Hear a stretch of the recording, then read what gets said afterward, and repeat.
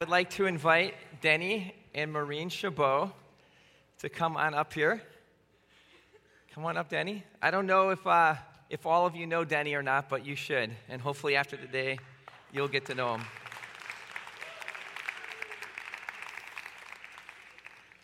In the first service, he truly was surprised, but now he's not going to be surprised. But today or this month marks his 15th year of serving on our staff at church. How about that? Yeah, Denny, for many years, served on our facilities, oversaw everything that went on here. And what was a hallmark of his ministry in that role was he always would stop and pray and encourage. And he just had a heart about him. He was, even in that role, continually volunteering to be the one that would go to the hospital to pray with people. And he now serves on our care services team, and that's his job. And just a few weeks ago at the staff retreat, he articulated what he felt called to do by God at Grace. And he said, I feel called to just bring his love and care to the body as it's needed. And we just wanted to honor Denny this morning in front of you all. I'm going to give him a chance to speak in a second, but many of his friends and those that he's ministered to over the years have come together and have given him a gift, and here's the official gift, to send he and Maureen on a trip somewhere warm. In the first service, you missed a nice little video of a hula bobblehead, but there it comes right now, okay.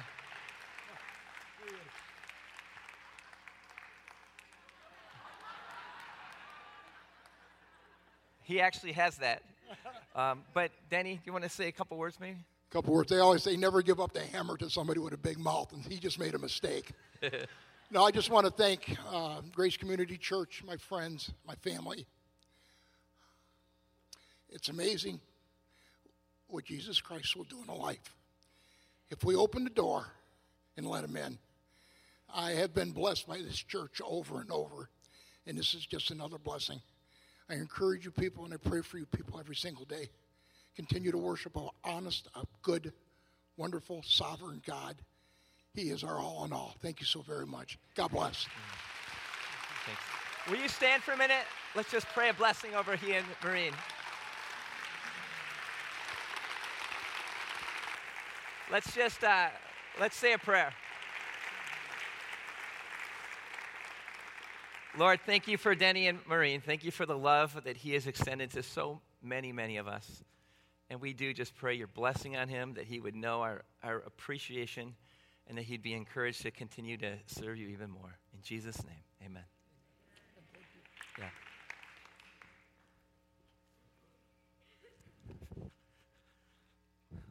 Well, good morning again. It's hard to believe that it's been over 6 months since I was given the opportunity to share with you from Philippians chapter 3 back in March. In that passage that I had to read there, we got the definition of spiritual maturity from the Apostle Paul's perspective, and it was simply this: wanting everything God has for us, not settling for being lukewarm. He encouraged us not to focus on the earthly appetites that we have, but to be focused on seeking after and bringing God's kingdom to earth. In that talk, I shared a bit of my own journey and how 5 years ago, something really triggered in me when I saw a video of a Turkish pastor refusing to pray over a Muslim woman until she professed faith, contrasted with Heidi Baker, this overflowing, bubbling woman who just wanted to bless her in Jesus' name and trusted that God would work out the theology down the road. And it was such a striking contrast to me. It began to surface some of the issues of control and of my own religious spirit and the focus I have on my image. I also shared how important it had been to me in my own journey to be involved in an intentional discipleship relationship with a spiritual director, a mentor, a discipler, if you will. And we ended with Jesus' invitation in Revelation in chapter 3, where it says he's knocking at the door, wanting to date us, wanting a relationship of life and of love. Then 3 months ago, I had the privilege of sharing my favorite Old Testament character, King Asa, with you. The message from that was that we owe our generation a real encounter with God, not fake religion, but the reality of God.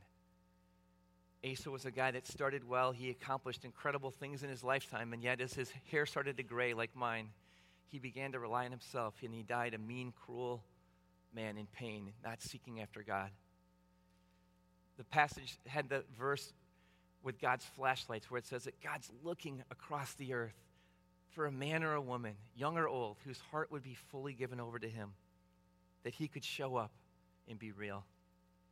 Those two were very life-giving messages to prepare. Things kind of flowed pretty easily with what I sensed God wanted to share. And about 6 weeks ago, Doug asked if I'd consider speaking in the second week of the First John series on just 3 verses.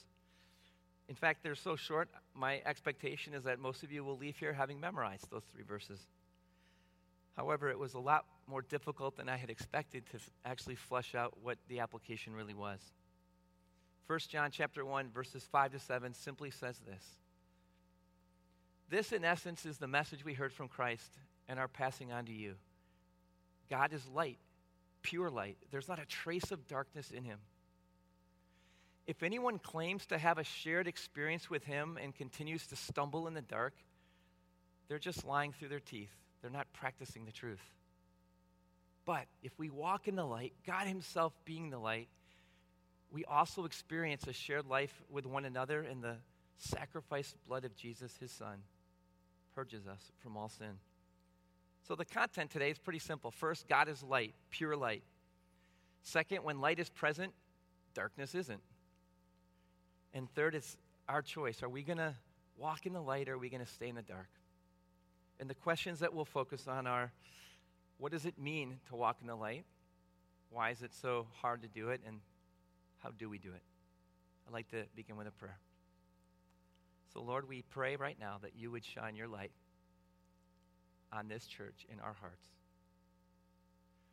Lord, I pray that like bugs at night are drawn to that fateful zapper, we would be just drawn to your light, that you would show us something today about you, and that we would leave changed.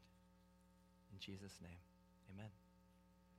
Well, 20 years ago, this summer, I embarked on an adventure that has continued on for 2 decades.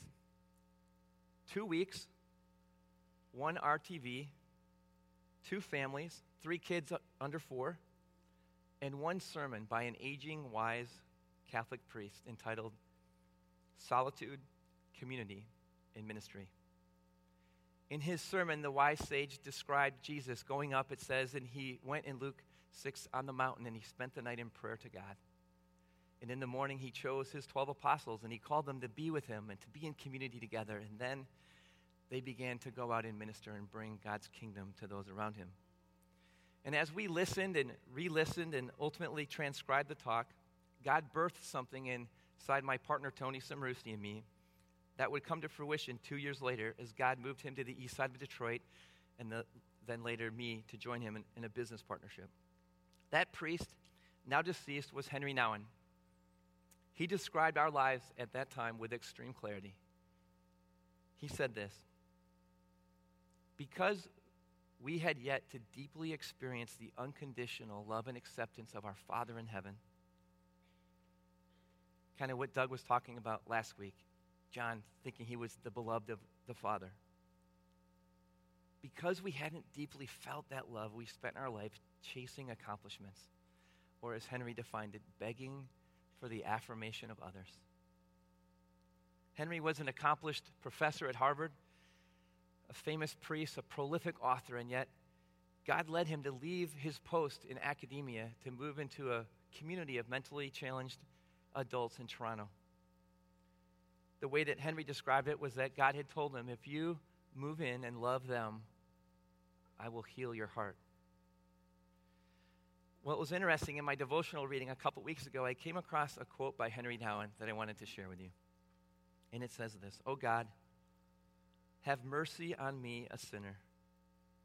I probably know more about prayer, meditation, and contemplation than most Christians do. I've read many books on the Christian life, and I've even written a few myself. Still, as impressed as I am with my own insights, I'm more impressed by the enormous abyss between my insights and my life." I wonder if that thought has ever hit you as it has hit me recently. Lots more Bible information up here than my family sees lived out in my home, unfortunately. Our passage is pretty clear. God is pure light. There's not a trace of darkness in him. And if we claim to have an experience of his shared life, and yet we stumble in the dark, we're lying. We're missing something. And so this morning I wonder, how aware are we of the extent to which we're walking around in darkness? You know, he says at the beginning of verse 5 that which I've heard from the beginning I'm declaring to you. I'm telling you the message of Christ. Do you know that there's not one place I could find in the Gospels where Jesus is recorded as having said this specifically, God is light, in him there's no darkness? It got me thinking about just what is the connection with light. I want to share some of the passages that I came across that have been pretty helpful. It starts in creation, Genesis chapter 1. In the beginning, God created the heavens and the earth. The earth was without form and void, and darkness was over the face of the deep. And the Spirit of God was hovering over the waters. And God said, let there be light. And there was light. And God saw that the light was good, and God separated the light from the darkness. John also wrote the Gospel of John, and listen to how he starts his Gospel. He says, in the beginning was the Word. The Word was with God. The Word was God. He was in the beginning with God. All things were made through him, and without him was not anything made that was made. In him was life, and that life was the light of men. The light shines in the darkness, and the darkness has not overcome it. Now, John's writing, and he's going to mention another John, John the Baptist. He's the one that got beheaded for whatever reason. But here's what he says about John the Baptist. He continues, there was a man sent from God whose name was John. He came as a witness about the light, that all might believe through him. He was not the light. He came to bear witness about the light. The true light, which gives light to everyone, was coming into the world. He was in the world. The world was made through him, yet the world did not know him. So John the Baptist came to bear testimony about the light. But listen to how Jesus describes John the Baptist in John 5. He said, you sent to John, and he has borne witness to the truth. John was a burning and shining lamp, and you were willing to rejoice for a while in his light. Near the end of Jesus' life, he's chastising the Pharisees. The Pharisees were the religious folks of the Jewish culture then. And he says this about them because they did not follow John the Baptist. He said, John came to you in the way of righteousness, and you did not believe him. But the tax collectors and the prostitutes did believe him. And even when you saw that, even when you saw their lives being changed afterwards, you still did not change your minds and believe him. So the most religious people of Jesus' day didn't get the light. They didn't understand it. In John chapter 3, we read this. This is the judgment. The light has come into the world, and people loved the darkness rather than the light because their works were evil. For everyone who does wicked things hates the light and does not come into the light, lest their works should be exposed. God is pure light. There's not a trace of darkness in him. Sometimes we avoid the light because we're not too interested in seeing what it will reveal, don't we? You ever wonder why some people are drawn to light and others aren't? Why are some people willing to come out to John the Baptist and confess their sins and be baptized and have a whole fresh touch from God, whereas others, they hold back? The Apostle Paul gives a little light on this in a passage he wrote in 2 Corinthians. It says this, even if our gospel is veiled, it's veiled to those who are perishing. In their case, the God of this world has blinded the minds of unbelievers to keep them from seeing the light of the gospel of the glory of Christ, who is the image of God. So Satan has the ability to put a veil up, to prevent the light from getting through. The passage continues, for God who said, let light shine out of darkness, has shone in our hearts to give the light of the knowledge of the glory of God in the face of Jesus. So sometimes the light gets blocked, and yet God says, just like in creation when it was totally dark and I spoke and light came, I have the ability to shine light into your hearts. John also wrote the book of Revelation. At the end of it, he's talking about heaven and the new city. And he says, the city has no need of sun or moon to shine, for the glory of God gives it light. And its lamp is the Lamb, or Jesus. Do any of you remember what happened with Moses when he came down with the Ten Commandments? I asked my girls this earlier this week, and they said, yeah, he was mad and he smashed them. And I was like, all right, that's true. That's not what I was looking for, though. This is what it says in Exodus. When Moses came down from Mount Sinai, as he came down from the mountain, Moses did not know that the skin of his face shone because he had been talking with God. Aaron and all the people of Israel saw Moses, and behold, the skin of his face was shining, and they were afraid to come near him. How about that? Hang out in God's presence, and you can get a holy sunburn, and it just radiates your presence. I like it. But we still haven't gotten to the hard part, have we? What do you do when, despite your best efforts to strive to live like Jesus, if you're honest, you see darkness in your heart? I think the first step in getting honest with it is to look at what ultimately is going to happen. In 1 Corinthians, Paul says this, don't pronounce judgment before the time, before the Lord comes, who will bring to light the things now hidden in darkness and will disclose the purposes of the heart. Then each one will receive his commendation from the Lord. So whatever we're keeping in the dark today, at some point it's going to all be shown. It's just a question of when. All right, let me just recap where we've been. God is light, pure light. God spoke and created the light. Jesus is the light of the world. Not everyone's excited about the light. The light exposes, and not everyone's ready to be exposed. God's light discloses the purposes of the heart. So how's it supposed to work? I think John the Baptist is a good example of what's supposed to happen. God kind of gives him this special calling and anointing, and he's a fiery prophet. He's out in the wilderness, and he's eating locusts and stuff. But people are drawn to light, and they go, what do we do? And he says, repent. And if you're sinning, stop sinning. Get baptized. Have a new life. Have a change of your life. That's what's supposed to happen. Light exposes, you're drawn to it, and you just confess and you're changed. So then what's the problem? What makes it so hard sometimes to choose to walk in the light? I think the first problem is that for many of us, we're self-deluded. We're deceived. Isn't that what was true of the Pharisees? You know, Jesus said, nothing is covered up that will not someday be revealed. Nothing's hidden that won't be known. At one point in his address of what the Pharisees were like, he said, everything they do is done for men to see. And they didn't even realize it. At one point, he tells a parable, and it says that to those who were confident in their own righteousness and looked down with contempt on others, he told this story, and he said there was two people. One guy was an awesome religious guy, and he stood up in public, and he didn't even pray to God. He prayed about himself. Thank you, Lord, that I'm so great. I tithe, I fast. And then another sinner went into a closet on his knees, and he said, God, have mercy on me, a sinner. And Jesus said, that's the guy that left forgiven. But there are other ways that our darkness can be hidden from us. There's a day where Jesus is walking along, and a guy kind of shouts out and says, hey, will you tell my brothers to give me my share of the inheritance? They're cheating me. And Jesus says, look, I'm not a judge. But then he says, watch out for covetousness.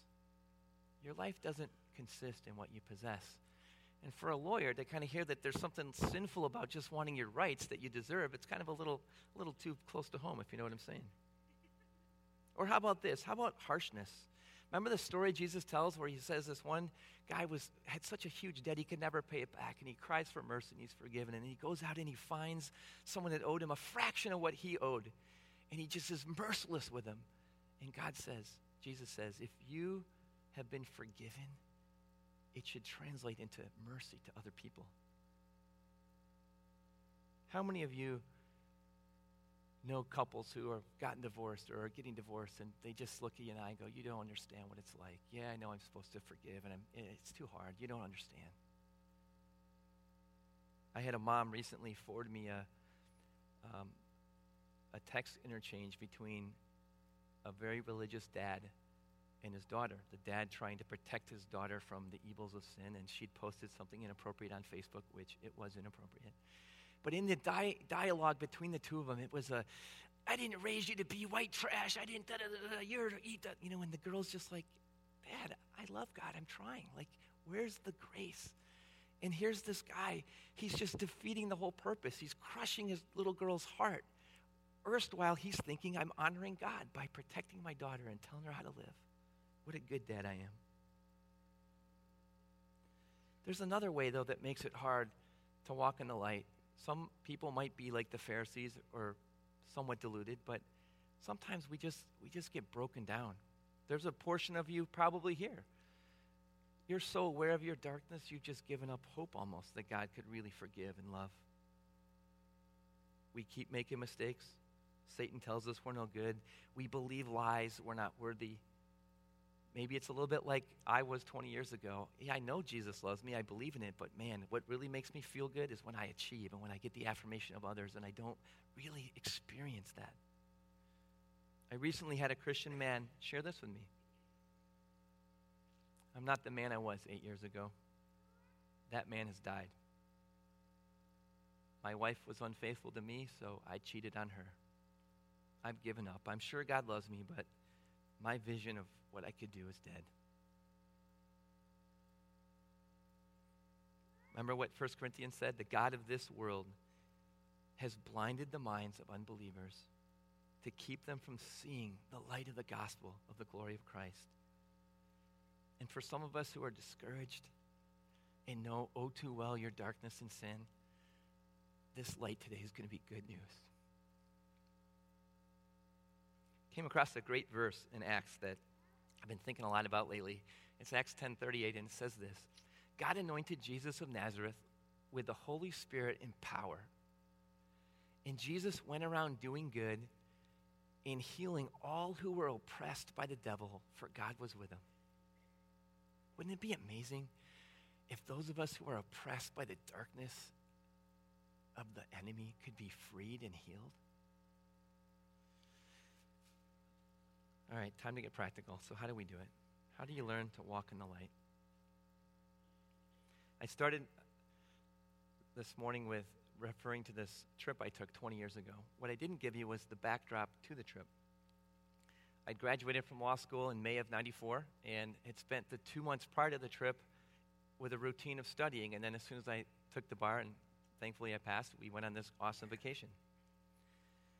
With my routine, I would have my job, and then I would go at 9 o'clock to someone's office that they provided for me until 3 in the morning, and I'd bring my 2-liter of Diet Coke, and I would fill my brain with all kinds of things I had to try to remember and come home, and I'd get home, and I'd be exhausted, and I would be tired, but I'd be kind of wired on Diet Coke, and Melissa had long since been asleep, and so I'd turn on the television. And back then, there were a lot of these 900 commercial ads coming on, and it didn't take too long for me to just think, that sounds kind of interesting, and began a process of some darkness. Now, I had this awesome vacation with Tony and our families, but I didn't know him well enough to get that honest, so I didn't talk about that dark spot in my life. It went on for a while.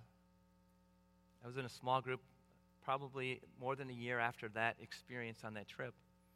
I took a new job, I started traveling more, and I began making worse decisions. I remember the day that I said to my small group leader, Kirk Rogg, I need to get together for breakfast with you.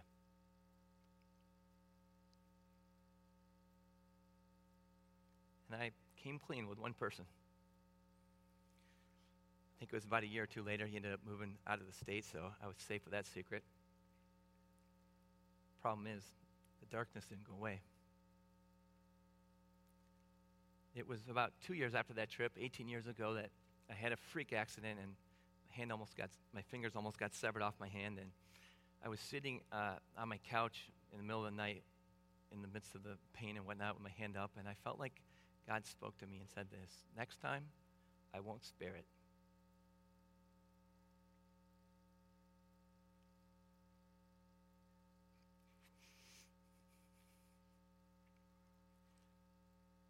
It was time for me to start walking in the light. So, with that renewed sense of motivation from the Lord, I confessed to Melissa, I confessed to Tony, and I began to be a bit more honest in some counseling to try to figure out what was broken and what I was going to do about it. I wish I could say that my issues in darkness stopped at lust, but there's more. There's harshness, there's anger at home, there's extreme concern for my image, basic Pharisee disease, hyper-control in parenting. And the message of the verses this morning is unless and until we start to walk in the light, we miss out on experiencing what God really wants us to experience, both with Him and with other people in terms of what real fellowship and shared life is. In God's presence, we're humbled. As we read His word in truth, it combats the lies of the devil that even though I'm a despicable person at times, I'm loved. And it's hard to put that into juxtaposition sometimes, isn't it? God's light exposes our darkness, but as I come into the light, as I repent and as I confess, I find out I'm not the only one with problems out there anyway. And I begin to experience a reality in relationships that's different. So how does it happen? How do you start walking in the light? I think a great place to start is with small groups. That's why we're set up the way we are. We don't believe it's just memorizing all the right theology and then you're good. We believe it's about being real, about what's really going on, and that we need each other to grow. You know, we were really encouraged with our survey this summer to know that something like 80+% of you acknowledged, those of you who responded, that you need more than Sunday morning to grow. You got to get connected. About half of you were connected. Of those of you that were connected, 85% said you felt fairly safe being real. But only half the people in small groups said they're being challenged in their sin patterns on a regular basis in their small group. That's the goal. The next step is intentional discipleship. It's one thing for me to show up in my small group every week, but if I'm not willing to call Kirk up and say, Kirk, I got to talk, I don't get the benefit of it. And all of us have an obligation, I believe, to reach out to somebody and get real.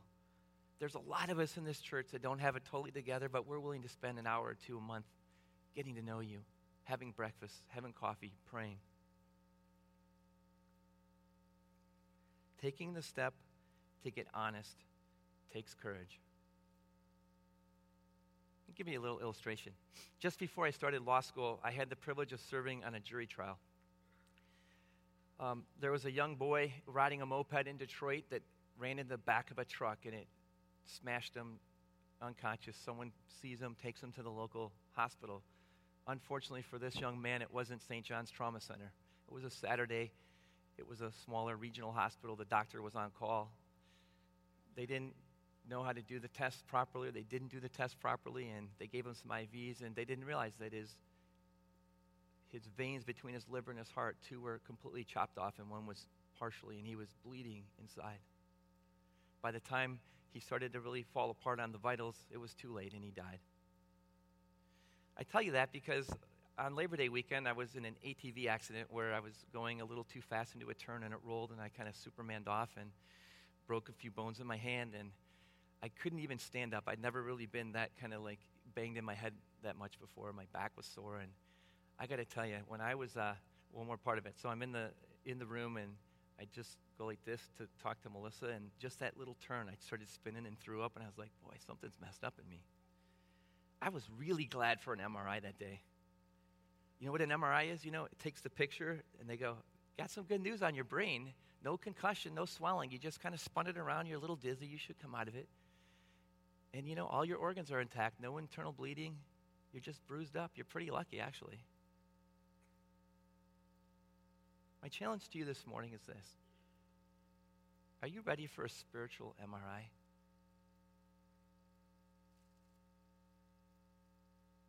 See, when you really think the stakes are high and that if a doctor screws up, you maybe could die, if they just send me home saying, no, you look okay, but they don't see if I've got the veins or the arteries disconnected or whatever inside. When it's life or death, you care about it. So the question is, do we really have a proper understanding of how at risk we are with the darkness that we carry? I'd like to give you another illustration. This one is a fun one from my perspective. You know, John wrote all kinds of stuff in the New Testament, right? The Gospel of John, Revelation, these letters. Well, there's a series of vignettes about John. It's in Luke chapter 9 that Luke writes, and he doesn't put in his gospel. And listen to what it says about John. The context is this. They were sent out 2 by 2 on their first missionary journey under the kind of anointing of Jesus. And as you might imagine, or maybe it'd be amazing, wouldn't it, to have the power to heal people and to see, demonic people, relieved. Well, they get back from this experience, and they all went different places in 2 by 2. And it says that an argument broke out among the disciples about who was the greatest. They start telling their stories. Oh, are you kidding me? You should have seen what I did, what God did, what Jesus did through me. Jesus hears about it, and he takes them all aside, and he says, look, I didn't give you this power. I'm not giving you this kingdom to figure out if you're better than the other person. It's serving each other. Take whatever gift I give you and freely give it. A little bit of ego darkness there. So the next couple verses come along, and John goes to Jesus. Hey, Jesus, I had an experience when I was out on my missions trip. There was some other dude casting out demons out of people. And so I went up and said, hey, you're not part of Jesus' team. You can't do that. That's for me, not for you. Wasn't that good? Jesus kind of smiles and goes, oh, John, anyone who's not against us is for us. And my kingdom's bigger than our little denomination, maybe. Don't forbid people who are doing what I've called them to do just because you don't know them. Next set of verses. They're on this kind of walking, going from A to B, and they need to go through a city to do it. And the people in this Samaritan village refuse to let Jesus and his disciples to come in. So, I don't know what tweaked them with it. Maybe it was, just feeling like, hey, I had to go to the bathroom, I wanted some food, and they're not letting us do it. We got to walk in there 6 miles or something. But John comes up to Jesus, and he goes, hey, Jesus, can I call down fire and nuke them and just toast the whole village? Jesus is going, I think you're missing it a little bit here, pal. Walking in the light. But what I love about it is when you're in community like that and your warts come out, you just, sorry, my bad, Jesus. All right, I'll try to learn to love people. Okay, I don't kill them when they offend me. Got it. Unless you think that it kind of got all fixed right away, right before he dies, Peter, James, and John have this amazing experience. They're brought up on this mountain, and it's called the Mount of Transfiguration, and Jesus kind of like morphs into this shininess, and Moses and Elijah come down, and they start talking to each other, and I got to think, if I'm one of those 3, I'm feeling pretty good about my chances compared to the other 9, right? Wow. Jesus says to him, don't even talk about this until I've risen from the dead, and they're like, what does that mean? So, a little bit later, they're walking along, and James and John are brothers, and their mom comes up to Jesus and he says, hey, Jesus, I don't want you to take this the wrong way, but I'm a little nervous that Peter might be closer to you than they are. Will you promise me that James and John can sit on either side of you in the kingdom? Can you believe that? It's so encouraging to me when I read things like that in the Bible, because I think John was a dude like I was. He had some darkness. He had some ego. He had some sin. And God accepted him, and God's working on him. So how does it work? As we live in community, our darkness is revealed and exposed. We take it to the light of Christ to learn what to do with it. We live our lives close enough to people that they can call out our dark spots. And then for some of us who've been in hiding like I was, God calls us to come out, to be honest, take a risk. It's just not that much fun playing religion. But experiencing grace and forgiveness and healing, that's pretty awesome. So here's a question for you. Who knows you well enough to help you walk in the light?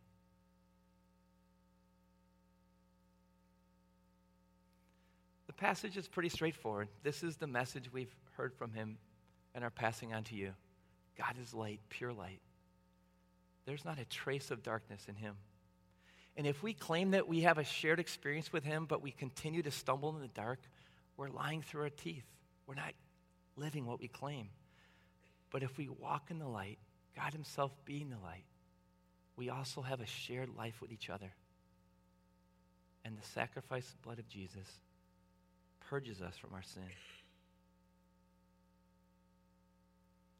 Consider this vision for what our church could become, a church where everyone is spending time in God's presence, having his light shine in our lives. Where every one of us is connected in a small group of some sort with other Christ followers, where we open up our lives, we challenge sin patterns, we give honest feedback when necessary.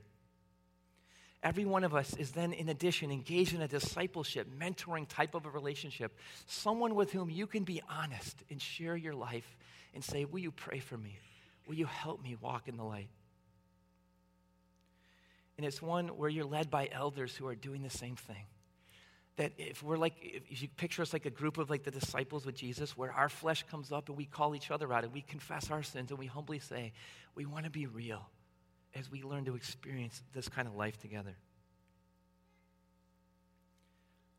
This winter, our church is going to do a study called The Church Without Curtains, and it's going to be a call to do just what I laid out, that everyone would get connected.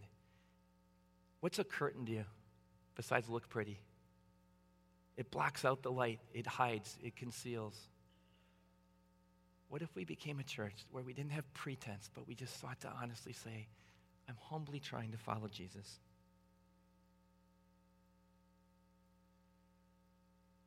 So as we bring it to a close, I wonder, what darkness may God be revealing in your life that he's saying to you, it's time to come clean?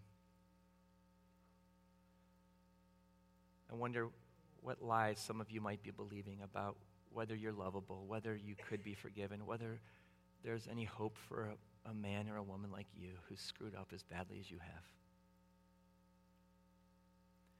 As I close, I'm going to ask you to just kind of be a part of a little mini restorative prayer, guided prayer thing.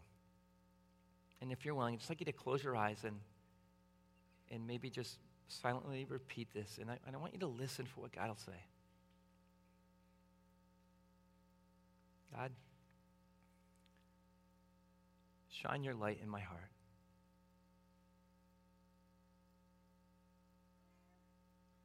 Is there any darkness that you're telling me it's time to confess and come clean on? God, shine your light in my heart. Is there anyone I need to forgive?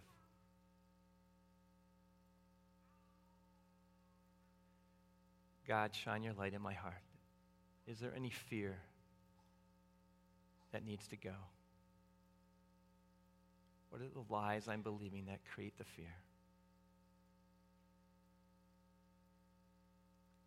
God, shine your light in my heart.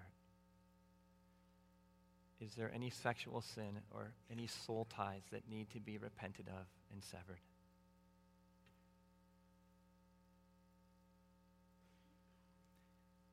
God, shine your light in my heart. Is there any place that I've given Satan an entry point through my willful involvement with him or partnership or lies I believed?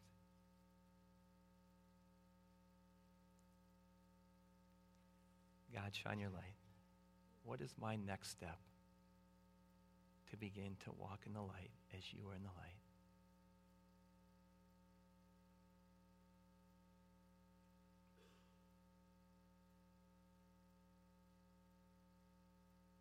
In Jesus' name, amen. I'd like to invite any of you that are feeling stirred, that there will be people here to pray if you like. And I want to really encourage you to engage relationally the way that God's calling us to. Thanks. You're dismissed.